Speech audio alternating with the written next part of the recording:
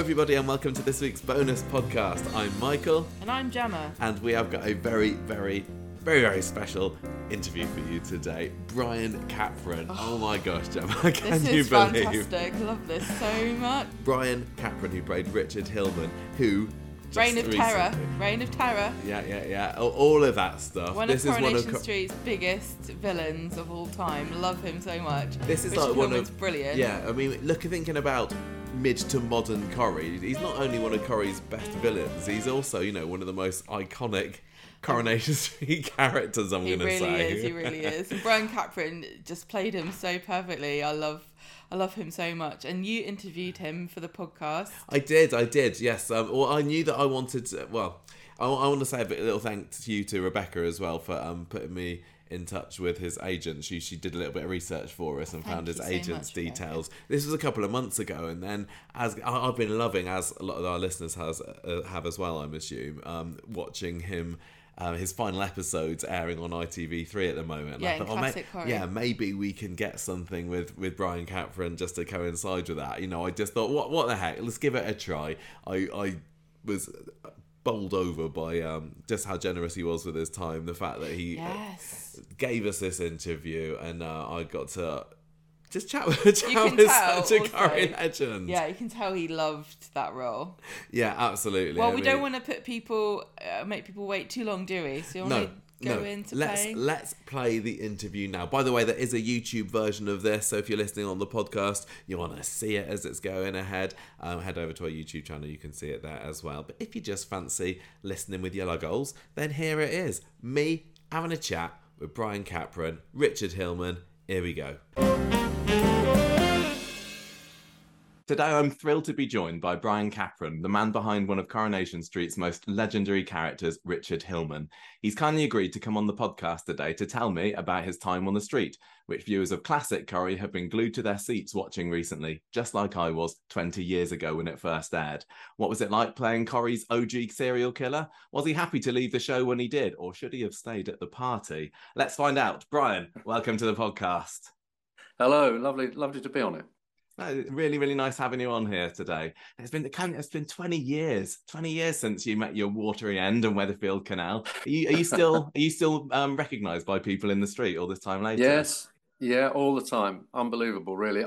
I'm amazed. I still look vaguely like I used to look. Is it nice reactions that you get when people see you? Yes, I think there was something darkly comic about the character. So people always. It's always a bit tongue-in-cheek, I think, you know. But I get people who just kind of pass me sometimes and just go, murderer. But I was at an event the other night, and lots of people, you know, wanted to know, you know, all about it and stuff like that. And but they do get extra points when people remember me from Grange Hill, which was like so long ago, like 40 years ago. 40 years ago. I think that was even before I was born, Brian. Yeah. It's like 1980 or something like that. I did Grange Hill for 4 years. So a lot of people remember me from that when I was a very nice, lovely, kind, gentle teacher. Whatever happened? Well, my agent made me come out of that show. She said, you don't want to be typecast as this nice teacher. And of course, a little way down the line, the complete opposite happened. So I've been rewatching the 2002-2003 stuff on ITV3 recently. Have you noticed like an increase in people recognising you or more Hillman stuff in the last year or so since it's been on? Well, yeah, my wife says that it has gone up. You know, I don't really know. I suppose there have been more people talking to me about it, but people trying. I don't do Facebook. I'm on Facebook, but I don't do it, if you know what I mean. I've had to be on it when I've done rehearsals for theatre and things, but a lot of people try to get to me through Facebook through her. So she's had hundreds of people trying to contact me, I think. But I don't do any social media, you know, because I just don't want to know what anyone else is doing, and I don't want to know what they're saying about me. So you talked about the fact that you were in Grange Hill in the 80s. I mean, your TV career goes right way back to the early 70s, doesn't it? Tell me a bit about how you got into acting. Well, I went to a grammar school called in Sunbury-on-Thames I'm basically from a council estate in Staines. So acting was the farther so far from my mind. My mother worked on Heathrow Airport as a clerk in a pay office, and my stepfather was a sergeant policeman on the airport. And my mother wanted me to be what was called an air steward in those days, and she even brought the forms home. I thought, well, I ended up in another camp profession in the end. But anyway, at this school, we didn't. In those days, you didn't have drama, O levels or GCSEs. You did get school plays. And a feature of my career has been people dropping out at the last minute, and me being lucky enough to be thrown into an interesting situation. So there was a play at the school. A very good English teacher used to do very good productions, and he did a production of The Crucible, which is a very famous play by Arthur Miller. And I went up and auditioned for it, and I didn't get any part at all. And I was jealous of my mate who got a part. And I can even remember his one line, which was, "The deputy governor's arrived," because I was so upset. And then the lead guy who was playing John Proctor, who was the main part, left suddenly. He just left school. And they looked around, and my English teacher suggested me, and I got the part. So cool. I was so naive about plays that I didn't even realize that people applauded at the end. You know what I mean? And someone pushed me forward in the applause, and the applause grew. And I thought, oh, this is good, you know. But then I got with a mate who was also interested in acting. We went to, we did a bit of, we did Billy Liar in amateurs and things like that. And someone said, you should be an actor. And you thought, well, how the hell do you do that? And they said, well, you go to something called a drama school.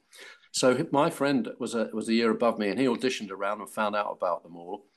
And he got into a place called Central School of Speech and Drama, which is a very good drama school.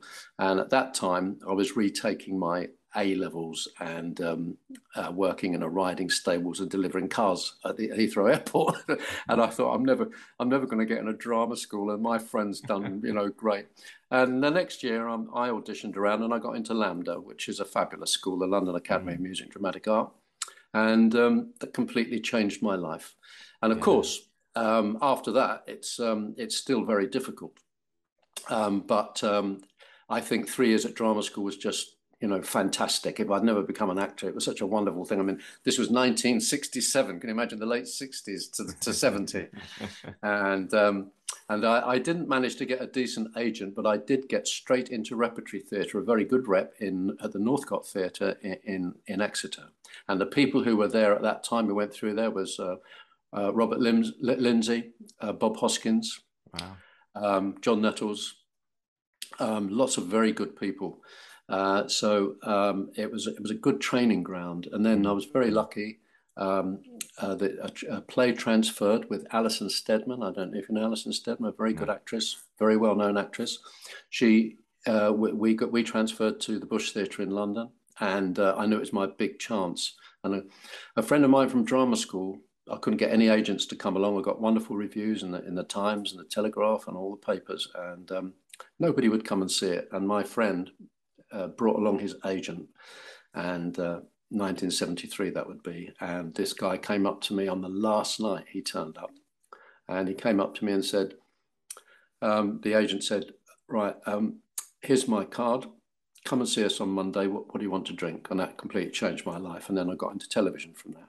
And so throughout the 70s, I did all the things like, the Sweeney, Tales of the Unexpected, Z Cars, all these police programs and stuff like that. So really, I was always doing television, and I went back to theatre. If I had a plan, it was to get established on television in order to put bums on seats in the theatre, because that's my favourite thing. So that kind of worked out in the end. Yeah. Although, I think at the end of the day, Richard Hillman has been your most iconic role, hasn't it? Oh, without a doubt. I nearly had very big things happen to me after it, and some disappointing things because things clashed with other programs, so they didn't get green lit. And so I was a bit disappointed, really, because I kind of had the world at my feet for a moment or two there. But in the end, it all kind of crashed down. But then I got offered to do Where the Heart Is, and that kind of saved me. So I had something I went in that for 3 years. And that kind of pulled me along and kind of dragged me along from the Corrie situation. And then, you know, I did Midsummer Murders and all these other things. Yeah. You have stuck with Corrie things as well, haven't you? I mean, sometimes when people leave a show, they say, I'm done with that. They kind of put it in a box and move on. But you've always seemed happy to do personal appearances. You've been on the documentaries. You've popped up on the tour. Would you say it's important to keep that connection to the show? I think the difference with me is that Corrie happened late in my career. I was in my 50s. Yeah. So I was very grateful because I was a jobbing actor who was kind of a kind of known unknown face on television. I'd had my own comedy series at one point. You know, I'd been on television a lot, so I was a kind of a face. But Corrie was very special, and what soap can do for a jobbing actor, it can give you a lift up. And that's exactly, I wouldn't be working today. 20 years later, I'm still working because of Corrie. Yes. So I owe it quite a lot. And how lovely. I work with people, I mean, you know, as you probably know, I do panto every Christmas. I used to be very sniffy about it, but I love it because it gets me. I work with lots of young people and I work with lots of very talented people who haven't had the opportunities that I had. I call it, I've touched the wall. I've been to the awards, I've been to the parties, I've seen all that, done all that. And it's a lovely thing. You know, a lot of it's rubbish, but it's fun and a feeling of some kind of achievement that you've had that little bit of success that other people aren't lucky enough to get. And also financially, it set me up for life, you know. Of course, of course. So let's talk Richard then, because there's been lots of villains in Coronation Street's past, even a few serial killers, but only a few of them go down in legend in the same way as Richard Hillman has. What is it about the character that you think has captured the viewer's imagination so much? Well, when I went into the show, Coronation Street was drowning in the ratings, and EastEnders was winning everything. And I was cast by the female producer at the time, but after 6 months, and I actually thought I was going to get the sack. It was in the Sun that I was going to get the sack, and a few other people, like Sally Lindsay as well. You know, we were all going to get the sack.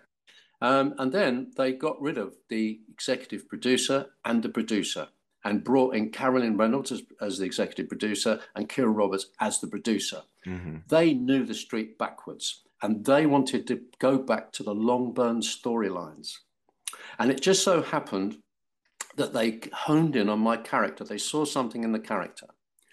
And so a combination, serendipity, you know, a combination of things happened. I think that right from the beginning with Helen, who I'd been in the show before, I imagine probably aware of that I played a social worker, you know. Yeah. And so I knew Helen, and I decided everybody would know that, you know, all the guys that get with her are going to be a nightmare.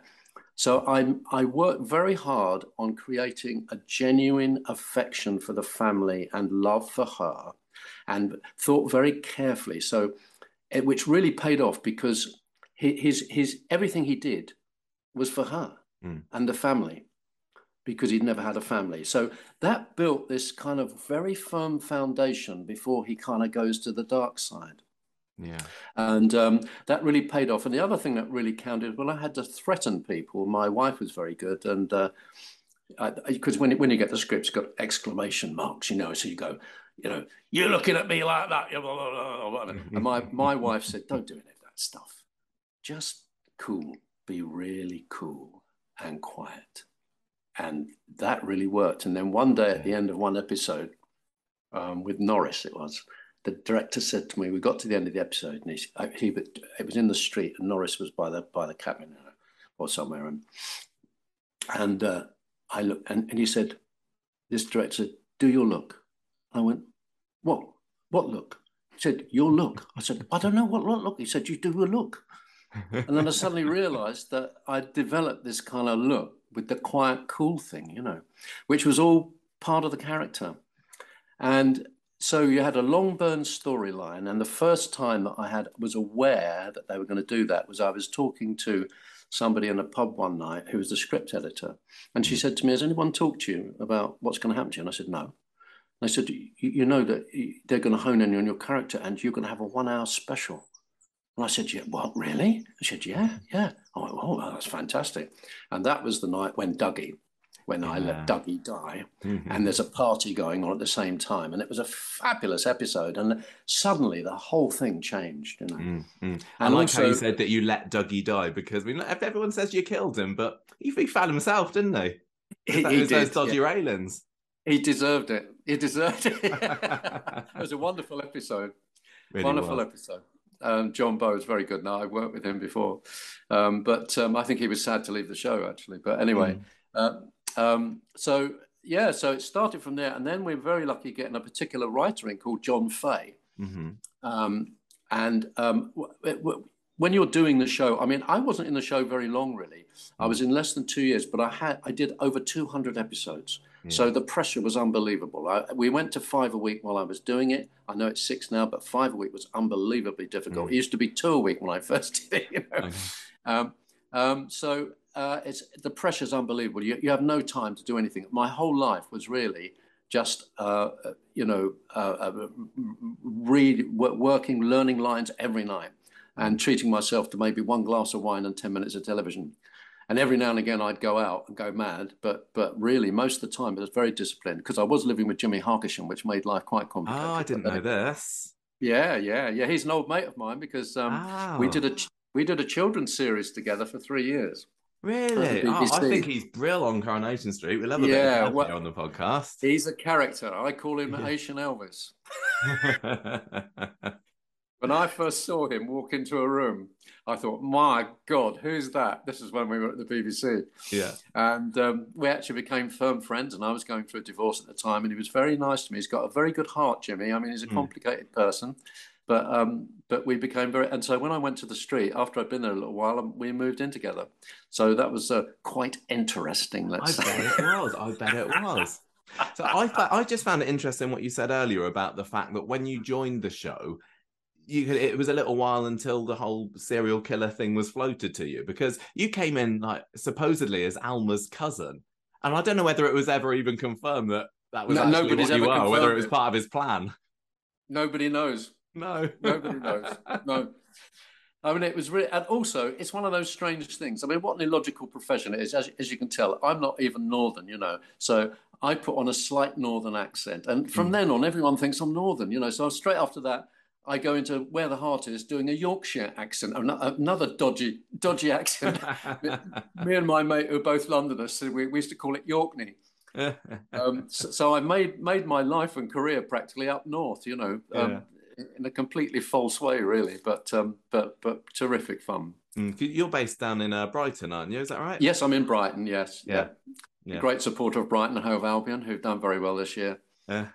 well, I'm in Southampton, so we're both on the south coast together today. Oh my God! Oh yeah. Well, yeah, we had an interesting match with you the other day, didn't we? Yeah. So you said that Dougie's death with that hour-long episode was the first time that you kind of had an idea about what was going to be happening for you. How with Patricia and then Maxine, how kind of far in advance did you have an idea about what the trajectory of the character's story was going to be? No trajectory. I had no idea at all. I'll tell you what happens, because you're so immersed in these scripts. And I was going to say, you have 5 scripts coming in on a Thursday, and you're going to be shooting on the Sunday. You only have Saturday off. So you rip out everything that's nothing to do with you. And you just think, oh, well, I can learn that before so-and-so, and then I'll learn that on Tuesday, and whatever. And you know, the Tuesday comes and you think, I'll learn Thursdays on Wednesday, and then on Wednesday they say you've got to go and have your photos for front covers, and I've seen people break down in tears because they need the time to learn, you know. Sorry, what did you ask me? I was just asking about how long in advance you knew. Yes, you know, what the main trajectory was going to be. Well, okay, so what would happen is you'd go in. About a week before, maybe the makeup girls would get the scripts before us, and in makeup, while you're doing the previous week's stuff, they'd go, "Have you seen what you're doing next week?" And I go, "No," and they go, "Oh my God, you know, you're doing X, Y, Z." And I go, "Oh my God, really? How thrilling!" But no, rarely did I know. The only time I was pulled in was towards the end, about 3 months or 2 months before my demise. And I remember going in and Kieran saying to me, "Well, we decided how your death, your death is going to be, and you're going to go you're going to drown in a canal, And I thought, how boring, I Really? imagine myself yeah, because I thought, well, it had been done before in a kind of way, and I just thought, but I had no idea, of course, about how No. fantastic it was. I mean, Mm-hmm. it was unbelievable, simply because when we talk about that later, perhaps, Yeah, yeah. So I remember at the time there were lots of rumors about who your final victim would be because Tracy Shaw was there were rumors that she was leaving the show. Georgia Taylor was leaving around the same time, so it wasn't going to Yeah. be Toya. So that must have been quite fun to Well, think who's it that's going to be. what lifted it really, I think, which really we suddenly got massive viewing figures, was the fact that Tracy was going. And I was on holiday. I had a couple of weeks off, and I was in Italy, sitting around a pool, and my phone went, and it was Tracy, and she said, "Brian, I've just heard how I'm going out of the show. It's going to be fantastic for you. You're going to murder me. You're going to kill me with a crowbar." And I said, "What, really?" I thought, blimey, because her going out, that's what really kind of lifted everything. And Mm. suddenly, the ratings went up, and the mood at Granada lifted because we felt we were doing. And the other thing was Coronation Street had never taken any notice. They were snooty about the soap awards, but they realised that because EastEnders were winning everything, they actually aimed that storyline at the soap awards. Uh-huh. And of course, when finally it happened, well, we cleaned up Yeah, with yeah. everything. Tell me what it was like filming that scene because that is such an iconic Corrie moment, isn't Which it? That which scene scene, Lee? in Maxine's lounge. Well, that was. I mean, what I thought, the whole idea was so clever that he took on Aid's identity, Mm. and the fact that Helen doesn't get it at all until the final. It's so funny. Um, I mean, also all the iconic characters were still around then, Mm. which was the joy of my part. Was I worked with so many different people, and sometimes you could be on the street and just have the same kind of people all the time. So Mm. that was terrific. Well, it was just the tension on the set was unbelievable. As it was very clever how they had Eileen Derbyshire watching a kind of bit of a Yeah, that was creepy a slasher horror film. film or something, wasn't she? Yeah, yeah. I mean, that was very clever. So breaking in the back and Yeah. putting on those of Aid's clothes and everything, but his Mm-hmm. kind of peaked cap and all that, baseball cap and all that Yeah. kind of stuff. The funny thing is, I could never disguise myself with a baseball cap because I look like the character. It's the ironic part. But I do tell people, and Tracy refuses to remember any of this, but the funny thing about it was, I don't know if you've seen me tell this story before, but when when he's murdered her, Mm. obviously I've had that fantastic line when she bursts in, and Go well, on, first of all, say it for us, Ryan. you are kind of just whacked Eileen, of course, which is horrendous. This poor old woman, and then in comes Tracy, and I obviously, that famous line, "You should have stayed at the party, Maxine." Yeah. It's just great. I almost wanted to do it. "You should have stayed at the party, Maxine." You couldn't do that. But I always tried to make him very believable as a character, and I kind of, his reaction to what he's done, and Mm. he's not really a nasty, cold, cruel person. He's just driven by what guided me really, and I've said this many times, is that often people said about murderers that lived in the street and been a normal family man, which happens quite a lot, unfortunately.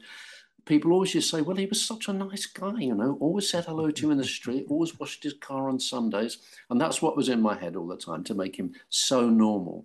Yeah. But he had Yeah. this other dark side.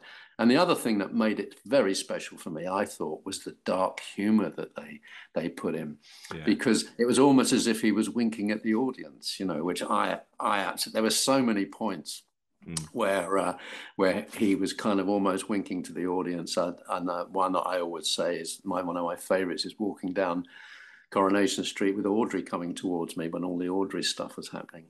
And she just comes up and she goes, "Hello, Richard." And he walks past and goes, "Goodbye, Audrey." Yeah, brilliant, brilliant. I loved it when after you'd bop Maxine on the head, then it cuts to somebody stabbing a fork into a pit of That meat was or the something, isn't butcher's. it? Yeah. That was very clever. Well, it was a very contentious episode because it was, right on the bewitching hour, as it were. Well, I was going to At night. say it's fairly gory for whenever it was 7:30 in the evening. Well, I'll tell you what was a big problem before that was Patricia's death. Oh Um, yeah. because that's when I whacked her with a shovel. Shovel to the head. Yeah, yeah. That was a really difficult scene to make believable. And when I first got the script, I thought there's no way there's no motivation for this at all. It's I was really struggling with it, and I went to see them, and I said, can we change this? And they said, no, you can't change it. And I thought, oh, this is so gratuitous. It's horrible. There's no. And then a lovely, lovely actress who played that part, Annabelle Apsian, who's a wonderful actress. And she was only in for a few episodes. Yeah. But we were there and we had a very good director, well, a director who would go along with what we said.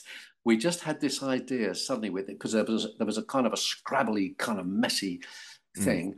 And we worked it out like that. And then I think she or one of us, I can't remember who, said, oh, why don't you spit at me? Why don't you spit yes, she at me? does, doesn't she? And it wasn't in the script, right? And I went, yes, that's it. Yeah. And that's what made it. And so spat right, wallop. And it really worked. And they, as I say, that they didn't want to change anything, but the director thought it was a great idea. And he said, look, just put it on my responsibility and we'll do it. Yeah, no, that So was brilliant. That was great. So that made that really work because otherwise it just there seemed there's no reason for it. It was tricky. So that was a nice little thing that actually worked from an improvised moment. Yeah, I love it. So we talked about that should have stayed at the party line earlier. Another line that's you can't escape, I'm sure, is that Norman Bates with a briefcase, which Gail delivers. Yeah, Gail delivers that to Richard on the confession episode. Great writing and brilliant delivery by Helen Worth as well, wasn't it?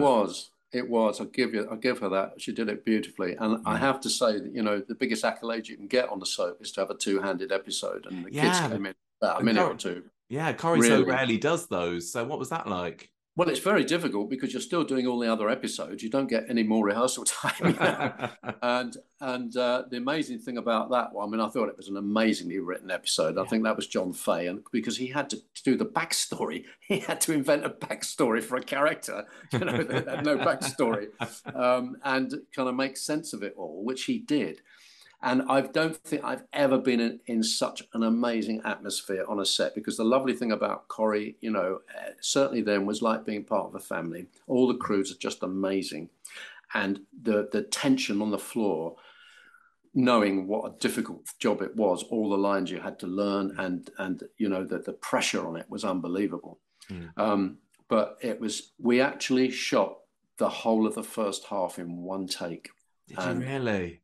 Yeah, wow. It was just amazing. Yeah, and it made it. It really made it. It was such an incredible episode, and of course that fabulous line came out. It was such a brilliantly written episode. It was just incredible.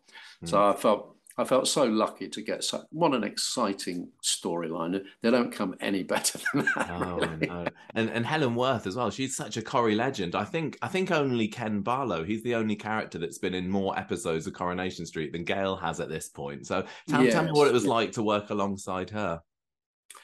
We got on great because I knew her before. I think my favourite person in the show is Sue Nichols, though. She's the real grande dame. Helen doesn't quite fit that grand dame thing, But she was always very, very, very generous, and it just worked really, really well. I think when we did the marriage episode, people said to me, she thinks it's real. Funny thing about the marriage, we had a marriage episode, was that was another weird thing that happened. Originally there was a marriage in EastEnders at the same time, which was going into OK magazine. Right. And at the last minute, the girl who was involved, she had to drop out the show or something. And so suddenly they didn't know what to do. And they saw that we were getting married. So they said, okay, you do the okay. So we had 11 pages in the okay magazine of our blinking wedding. So that was great. And of course, all the time as the tension built, the audience know he's a bad man. And it just built and built and built. I mean, the twists and turns in the plot were just amazing. I mean, I actually thought when they said to me with Audrey's thing, you're going to try and make her believe she's got Alzheimer's. And I thought, oh, that's boring, because I want to go around killing people with crowbars. But that was brilliant as well. And it was almost, there's a moment of farce when he's in the house and he sets it on fire, and he removes the. He's removing the batteries from the alarm, and they come back, and he's in the cupboard. And it's like, he does. He hides in the pantry or something, doesn't he? Yeah. I mean, it was brilliant. I mean, every different aspect was just fabulous. I also loved working with Malcolm Hebden, because he's what I call a proper old actor, And we had such fun, and he's so dry, and he's got this kind of bitter act, and we used to take the mick out of each other all the time. I adored him. I thought he was lovely. And also another thing that I loved was working with Vera and Jack. And I had a wonderful moment with them, because I had to remember an awful lot of figures, because we were talking about equity release mortgages or whatever, and I was having a bit of trouble with it. And Bill Tarmy, isn't it, Bill? Yes. Bill and his daughter. He leans. He was sitting around the table, and he said, I don't do any of that learning bollocks, Brian. He said, write it on a bit of paper, stick it behind the teapot, and read it off that. I can't do that, Bill. I can't do that. He said, no, just write it on a bit of bloody paper. That's so funny. That's brilliant. I always, I was going to say as well that the kids who were involved in your story, what was it like to work with them? Because Jack and Tina, they're still both in the show now, and even 20 years ago, I could tell that they were something special. They were fabulous. It was wonderful. I mean, that's what made the character work, because he desperately wanted this family, and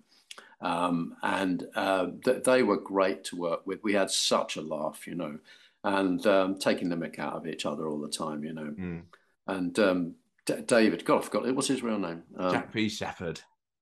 Oh, Jack, yeah. He used to, I mean, his mum was around all the time, you see, and he annoying, because he was always kind of, he wanted to be Billy Big Boots, but his mum was always around. And I remember when I went back on the street for some publicity, because I was doing a show up at the Lowry, I think, and they were both there. And I said to Jack, does your mum still, hang around all the time? She said, oh, no, got my own flat, there's none of that goes on now. I'm independent, And the phone went, oh, hello, Mum. Brilliant. But no, they were lovely, and Tina's an absolute sweetheart. So I thought they were great, right? And we had such great times. That they were very exciting. We always used to make each other laugh all the time. And it all ended with you driving into a canal. Yes, of course. I've got such vivid memories of watching that episode, because I was at university. It was my second year at university. I was sharing a house with some people, including my now wife, and I was watching that episode alone in the house, and I was recording it because she was out, and I'd never been so captivated by such a breathtaking episode as that one. And as soon as it finished, I would rewind it, watch it again. It was brilliant. What do you remember? When you said when you found out that you were going to go into a canal that you were a bit nonplussed by it, but do you remember your reaction as you heard more about what it was actually going to be like? Well, they got a James Bond stunt team in to do it properly, and it was incredible. I mean, we used 5 cars had to be used. Really? Yeah, because you see, the car is on an A-frame pulled along, first of all. And also, the director who directed that did a wonderful job of making you the most difficult. So first of all, it's on an A-frame, and he's shooting inside, and we've got that they're struggling inside, all of that bit, And then there's another car by the canal that's had the that's had the gearbox and the engine stripped out, and it has a cannon underneath it, and it shoots it up in the air with dummies inside at that moment. But he shot it so well that it was almost like because he shot inside the car, you felt everyone lift off, which of course wasn't the case because there were dummies in there. Yeah. And then when it goes into the when it went into the canal, they didn't realize that the canal was just a bit shallow, so they had to so it didn't go under the thing. So at the time they had to take the roof off of another car. Yeah. And get divers underneath to pull it, just the roof underneath, which was mad. And that night was the coldest night in history. It was about 3 o'clock in the morning we were doing that, and it was so cold, and I had to be in a body bag in the cold, which was not very nice. Well, it must have been very early on in the year, mustn't it? Because I think it was like March that you left, so they would have filmed that. It must have been like January time or so. Yeah. Well, February. Well, no, because Coronation Street only. I mean, when I did it, you just shoot the exteriors the week before. Oh, really? Okay. Yeah, but still pretty cold though. It was really cold. But then, of course, the studio stuff, the underwater stuff, was all done in an underwater tank at Fleetwood, where they train helicopter pilots who come down in the North Sea. They have a mock-up helicopter that goes in. So we then there had 2 more cars, one at a different height underwater. And of course, we had to learn to act underwater, which was very exciting. So we were there for about 3 days. And we had to, it's very strange because you're underwater and you have to be weighted down. Yeah. And you have a breathing apparatus, and you have your eyes closed underwater. And then they count down on your fingers and action, and you throw away the breathing apparatus, and then you kind of act. Was it a bit scary? Oh no, I loved it. I thought it was fabulous. I mean, it was so exciting. I mean, the whole thing was just so brilliantly done. And of course, they only had one shot to do. When you see the car go into the canal, the flashing lights and up and into the canal, they could only do that once, and they're covering it with all these different cameras, and they got it. And of course, it's become an unbelievable. And of course, another line is "I love you," I love you, and all the that song. stuff. I bet you can't escape that "You and Me" song, can you? I know, it's incredible the amount of times that people mention it to me, and so it's become this extraordinary thing that I was part of. As I say, through serendipity, through even when I went up for the part, there were 20 other people reading for it. They didn't even do a screen test. And I thought it was a waste of time because I didn't believe that. I'm an EastEnders person, really, and I was in EastEnders, but my time there was cut short. Yeah. And so I thought you've got to have real, genuine people in a northern soap, And so I had to go up to Granada in those days. I went up there, and I had an abscess on my tooth. Had to get an emergency antibiotics, and I thought I've got to go all the way to bloody Manchester, And I went there, and also the person in before me, I could hear the interview, one of those awful interviews where you hear it going brilliantly, oh yes, and the guy came out, went yes, lovely, and all. I thought, oh crikey, So I went in there and I thought, I hope they please don't ask me to read it Northern. So I read about 7 or 8 lines, and they said, "Oh, we quite like that, Brian. Could you just do it in a Northern accent?" So I read it in Northern accent. I thought, "Oh, there we go." So, and then about a week and a half went by, and I've got a beach hut in Brighton, in Hove, where I live. And I was on a Friday night, and the phone went, and I thought, "Oh, my agent wants me to go out for a commercial on Monday. I'm going to ignore it." And it kept going. And I thought, "Oh, I'll have to answer it." And I went, "Yes." So, "Remember you went up for Coronation Street about a week and a half ago?" I went, "Yes." They went, "Well, they're offering you a 6-month contract." I went, "What?" It was mad, absolutely mad, And the rest is history. So that definitely is serendipity how you got that role, wasn't it? It really, really was. Absolutely, yeah. After you finished Coronation Street, did you carry on watching and kind of for a little bit to see what was next for Gail and the kids, or did you just move on? To be honest, no, I didn't. I know I've never watched soap really, No. any soap. So I always had a kind of interest in Coronation Street in that when I was first in it in the 80s, can you imagine, with all the original iconic characters? Yeah. I was like this little actor, and all these amazing people.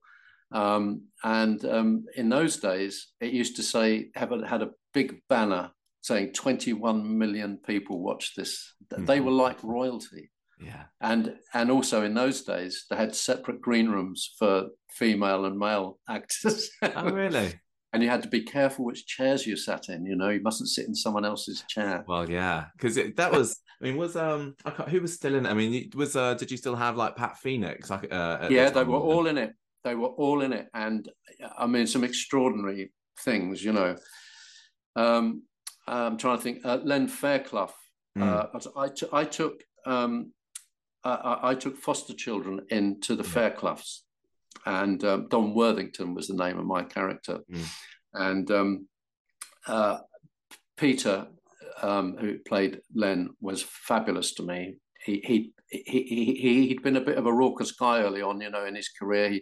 He had a drink problem, but he'd been clean, you know, clear of the drink for 14 years and just to sit in a corner doing the Times and Telegraph crosswords. But he took me under his wing, took me to his home, took me to Bury Football Club, took me around, and I saw what it was to be really famous, because everywhere he went, hello, Len, hello, Len, hello, Len. And he was such an avuncular, strong, masculine, you know, person, you know. And I absolutely adored him. And he had the most awful ending to his life, you know. It was just terrible. And of course, if you do anything wrong and you're in the public eye like he was, the fall from grace is just enormous, you know. And it's such a sad, very sad situation. And you know, it's funny for everyone who's involved in a long soap. I mean, the reason that I didn't ever want to stay in it a long time, not that my character could, but I don't know.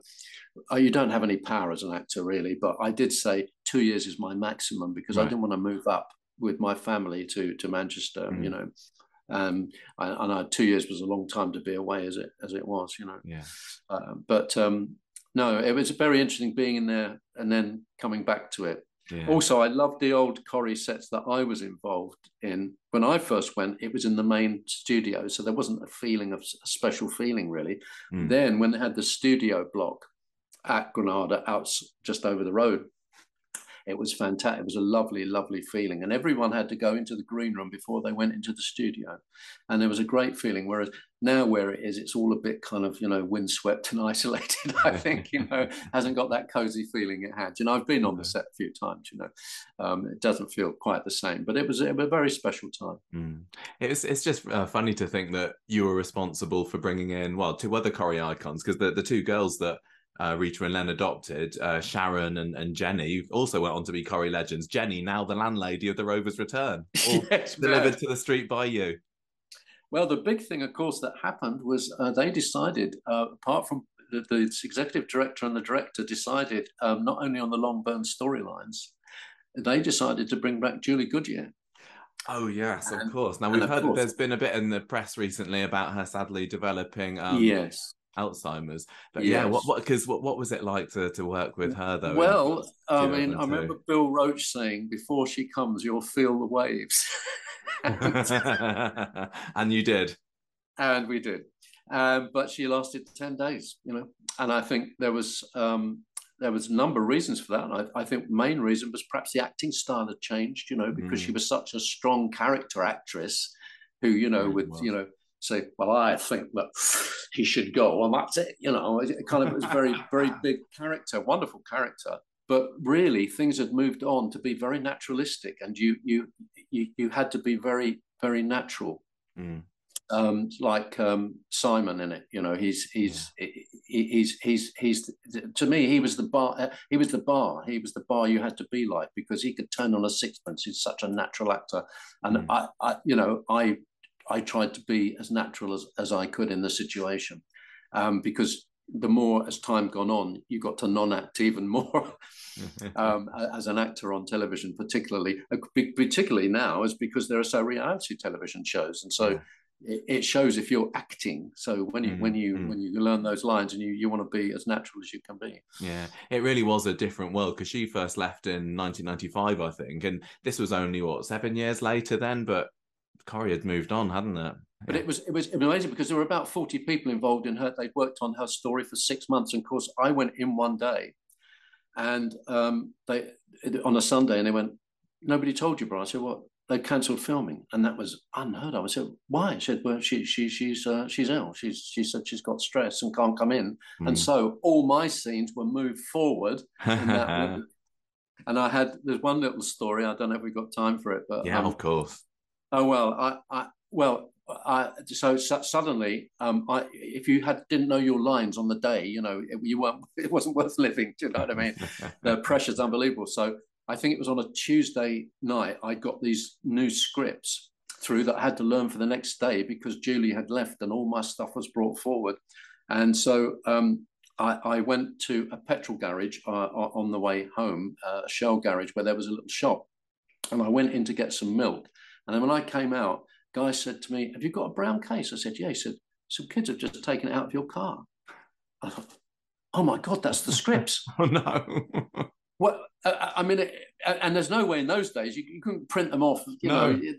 That they were gone. There weren't any other scripts. And to get anybody in the office to get them, and I said, "Well, did you see where they went?" And so we went down that Twitten on a very tough estate. Which is not far from Corrie. So I got in my car and I didn't even think. And I drove into this estate and I drove into the middle and I got out and I saw them, 4 of them coming towards me. I had my sunglasses, one had my sunglasses on. And I was hoping that they threw it. And I looked at them and I said, "You something, something, something." And I don't know if they thought that's Richard Hillman or what. Yeah. They just hoods up and scarpered. Brilliant. And I ran towards where they came from and I went down this path and there was my case with the scripts all over the floor. And I picked them all up. I thought, oh, thank God. And then all these people were coming out of their houses going, "Oh, hello, Richard. Are you all right? Want to come in and have a cup of tea?" And I said, "No, it's all right. Thank you very much." So I was just so relieved. I said, so that was just mad. Just one of them. Sounds like you were standing up to a bunch of Aidan Critchleys there. Yes. I'll never know to this day whether they thought, "Oh my God, it's Richard Hillman." Yeah. Another funny thing happened was when I was living with oh God, what's it? Oh, blind. Who I told you about? Jimmy, yeah, Jimmy Harkisham. I was living with him, and he never told me. We had a break-in and stolen some stuff. And he never told me. He'd gone off early, and I had a morning off. And there was a knock on the door at 8:30. He hadn't mentioned to me that the police were coming around. I went downstairs all groggy, and I opened up the door, and there was a WPC standing there. And she went, "Oh, it's you," which was hilarious. Yeah, I imagine you must get that, all the time. We've spoken to Conor McIntyre on the podcast before as well, who played Pat Phelan, and it's the same with him. The little old ladies coming up to him in the street and giving him a good old finger wagging. And that's it. You're a very naughty boy. Yeah. You met Conor McIntyre at the Soap Awards a few years ago, didn't you? Yes, yeah. We've met up and we've been on a podcast together. I think we were on This Morning together once as well. Oh, right. Did you compare notes about being, serial killing notes? Yeah, body counts. We just had a good chat. Very different characters. Yeah. But he's a lovely guy, and he was very kind to me. He said, "Well, you were the bar that we were all trying to achieve." So that was a very, very kind of him to say that. Yeah, I mean, during his story, it was all about who's the most iconic villain. Is it Richard or is it Pat Phelan now? Yeah. They're just very different, aren't they? Very, very really different. Were. Yeah. I mean, I can't believe how the Richard Hillman story came together, because it just built incrementally, and we did. One day I had a script come through, because you don't even notice who's written anything because you have so many scripts. And as when I noticed, I had they used to give me monologues, which I don't give to many actors because they're pretty difficult, to learn. And I thought, this is amazing. And I thought, who's this? John Fay. And I had to find out who it was and ring him up, because his scripts were just extraordinary. Particularly the first stuff I noticed was when I was with Malcolm Hebden, and Richard starts to pour out a bit of his life story, and it was beautifully written, and it suddenly, God, it just gives so much depth to the character and colour to the character. So very lucky there. He was a Brookside writer originally, but he'd been a poet as well. So he wrote lovely stuff. Just had. Apparently they used to, because Coronation Street is writer driven. and EastEnders tend to be more producer driven. Right. But the writers sit around every 3 months and decide who's going to go where, and the script writers write it all down and then portion out the different things. And they said, well, where do you think Richard Hillman should go? And they go, well, I think you should do this and this, that, and the other, and so on. And then John Fay said, I think you should do this. And they went, right, go away and write it, John. And he went away and did write it. And that's why I think, it was so special and the most unlikely character for me to play. Oh, yeah. Because, I started life playing mostly cheery, charming cockneys. I know, what a turnaround. I mean, did you find after you left Corrie, were you getting offered more of the kind of sinister, villainous roles? Yes. And obviously, yes, you're going to be pigeonholed to a certain extent. The only lucky thing for me, I think, was that I'd been an established actor on television for about 30 years. And also that's why I didn't want to stay in a soap, because I understand why the security of it obviously is fantastic and the money and all of that. But as an actor, I like to me, I describe being in a soap as like being in jail with velvet handcuffs, you don't have any power, and you can see the cynicism creep in, and your whole life can become about how much money you're earning or what your storyline is. But I understand why people stay in and go back. I do understand it, because such an insecure profession. But I love the fact that I was already established as an actor. I could come out and toot along a slightly elevated thing, doing lots of plays and tours and things, and playing in Manchester and nice odd telly roles. And I, for instance, I did Guys and Dolls in the West End with Claire Sweeney, and toured, at the Royal National Theatre. I worked there. None of this would have happened if I hadn't been in Corrie. And I did the Rocky Horror Show, and I started to do musicals, and obviously big panto. So which I'm still doing. I'm doing. I'm in South Manchester this year. I'm going to be doing Captain Hook in Peter Pan. Oh, nice.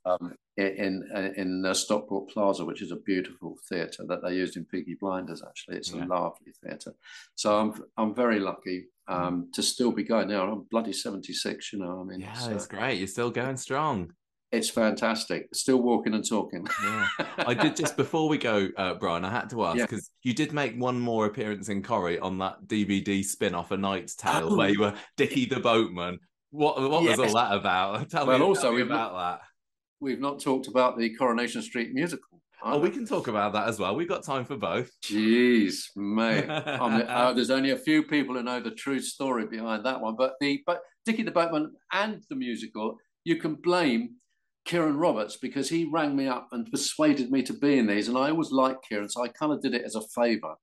But actually, it was quite funny doing the boatman. I thought it was quite funny, being his cousin or whatever. But it was very difficult, because I had to come out of the water, out of a lake, a really dirty lake, and it was really horrible. But it was good fun. It was good fun, and also David Kester, the director, I absolutely adored, and so that's why I did it, really, just for a laugh, And I thought it's not going to, because I never would have gone back into the main Coronation Street, because I said I'm never going back, whatever, that's why I said I want to be in a body bag. That's it. He's finished, dead, gone. Yeah. Also, the same with Pat Phelan. They made sure they showed both of you being zipped up at the end, just to. That's it. They're not coming back.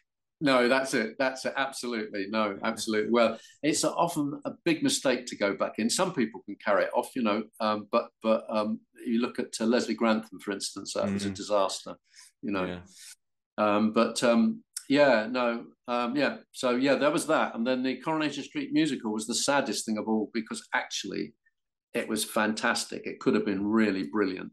It just needed some alterations, but it was a massive thing. I've never been involved in anything so big, because the set was 80 foot wide of the Coronation Street. On top of that, you had 20-piece orchestra. On top of that, you had 3 massive 80 foot wide video screens, because it was for arenas, and it was going to be a world tour. It was going to be everything, and for a number of reasons, we played it in Manchester Arena at the MEN, as it was then, for 2 nights, and had a big OK party, and then it all went wrong. for a number of reasons, which are quite complicated. And I never got paid a penny. Really? No, we were originally going to do 4 dates. We even did the pre-publicity. We flew to Dublin, Belfast and Newcastle, and then there was going to be an autumn tour. But the producers were a bit dodgy. But again, Kieran persuaded me to do it because I'll tell you what, we had done we recorded the album. Yes, it was based on that, wasn't it? It's got some good songs on it. Well, mine was this is when again Kieran said, "We'll send you a dummy of this." I said, "I don't really want to do anything anymore about Coronation Street." He said, "Will you just listen to the song, Brian?" And I listened to it, and I thought it was fantastic. Yeah, I said, "Would you record it?" And I recorded it at Abbey Road Studios with the Royal Philharmonic. So that's another thing. I mean, it keeps giving. The Richard Hillman thing keeps giving. And we got paid properly for that as well. Yeah. So I went and recorded this song, which I think, I did a pretty good job on. And that's all they wanted me to do in the musical. And actually, I've still got the review. I got the best reviews because I wasn't contaminated with the rest of the musical. I just did the 15 Richard Hillmans doing this fantastic routine with a 20-piece orchestra. And it was amazing, but I didn't get paid a penny. But the publicity person on that was a lovely girl who did all the Corrie stuff. She does like the Corrie tours and things like that. She gets me back for Coronation Street every year, and gradually I'm being paid off. Brilliant. I'd have loved to have seen it. Wasn't Julie Goodyear involved in that as well? Yes, she was. Yes, and I think the less said about it, the better. Fair enough. To say no more. Well, Brian, it's been so lovely catching up with you today and hearing all about your time on Coronation Street. Thank you so much for coming onto the podcast. It's a pleasure, mate. I hope everything goes well for you at the Panto this year, and you keep on working. Oh, bless you. See ya. Bye-bye. Thanks a lot. Bye-bye. Well, there you go. Still amazing. I am so thrilled. Thank you so much, Brian, for coming onto the podcast to chat with me. Cool. At this very special time when we, as I say, as we said earlier, been really enjoying watching He's those been old magnificent episodes on ITV3. When we were rewatching it on the DVDs the other couple of years ago as well, it just took us right back to 2002, 2003 kind of time. Whenever I can't help but smile. It's such a great time in Corrie, and like I said, Brian Capron is such a great sport. He really enjoyed playing Richard Hillman, and I'm so glad that he still enjoys reliving those moments. He's just got so many great stories well. I love that he shared a flat with Jimmy Harkishan. I'm sure that there are more stories to tell now. I did want to pry, maybe not recordable ones. Who knows? Maybe not. Who knows? But this was when you started watching Coronation Street, this story was pretty much in mid-flow, wasn't it? This was something that helped hook me into Corrie. And also, perhaps it was what made me think that Coronation Street was just the story of serial killers with the odd family drama thrown in. You started watching Corrie, there's a serial killer story going on, and if there isn't one for a few years, you go, where's the serial killer? I signed up for serial killers. Well, I hope everybody enjoyed that. I hope you enjoyed it. I thought it was. I was so chuffed. I'm still walking on air after talking about him. Thank you, everybody who's. What did I say? Talking about him. Talking about him, talking to him, talking at him. Yeah, whatever. So I hope you all enjoyed listening to that as much as I did. Well done, Michael. Thanks. And well done, Brian. Thank you so much. Well done, Brian, for surviving an hour with me. Yeah, thank you so much. And thank you all, everyone, for listening. Hope that you enjoyed that very special Coronation Street treat for you. Coronation treat, would you say? Oh my God, terrible. All right, we're going to be back this weekend with more Coronation Street thoughts. We're going to be talking about everything that's been going on this week. So tune in this Saturday morning to find out what we thought about what was going on. But for now, we're going to leave you. Goodbye, everybody. Bye. Tell you what this podcast is going to be this weekend, by the way, Gemma. What? You and me away. Oh, and forever. Goodbye. The music of this episode came from podcastthemes.com. Some of it did. Well, apart from that, yeah, of course, obviously.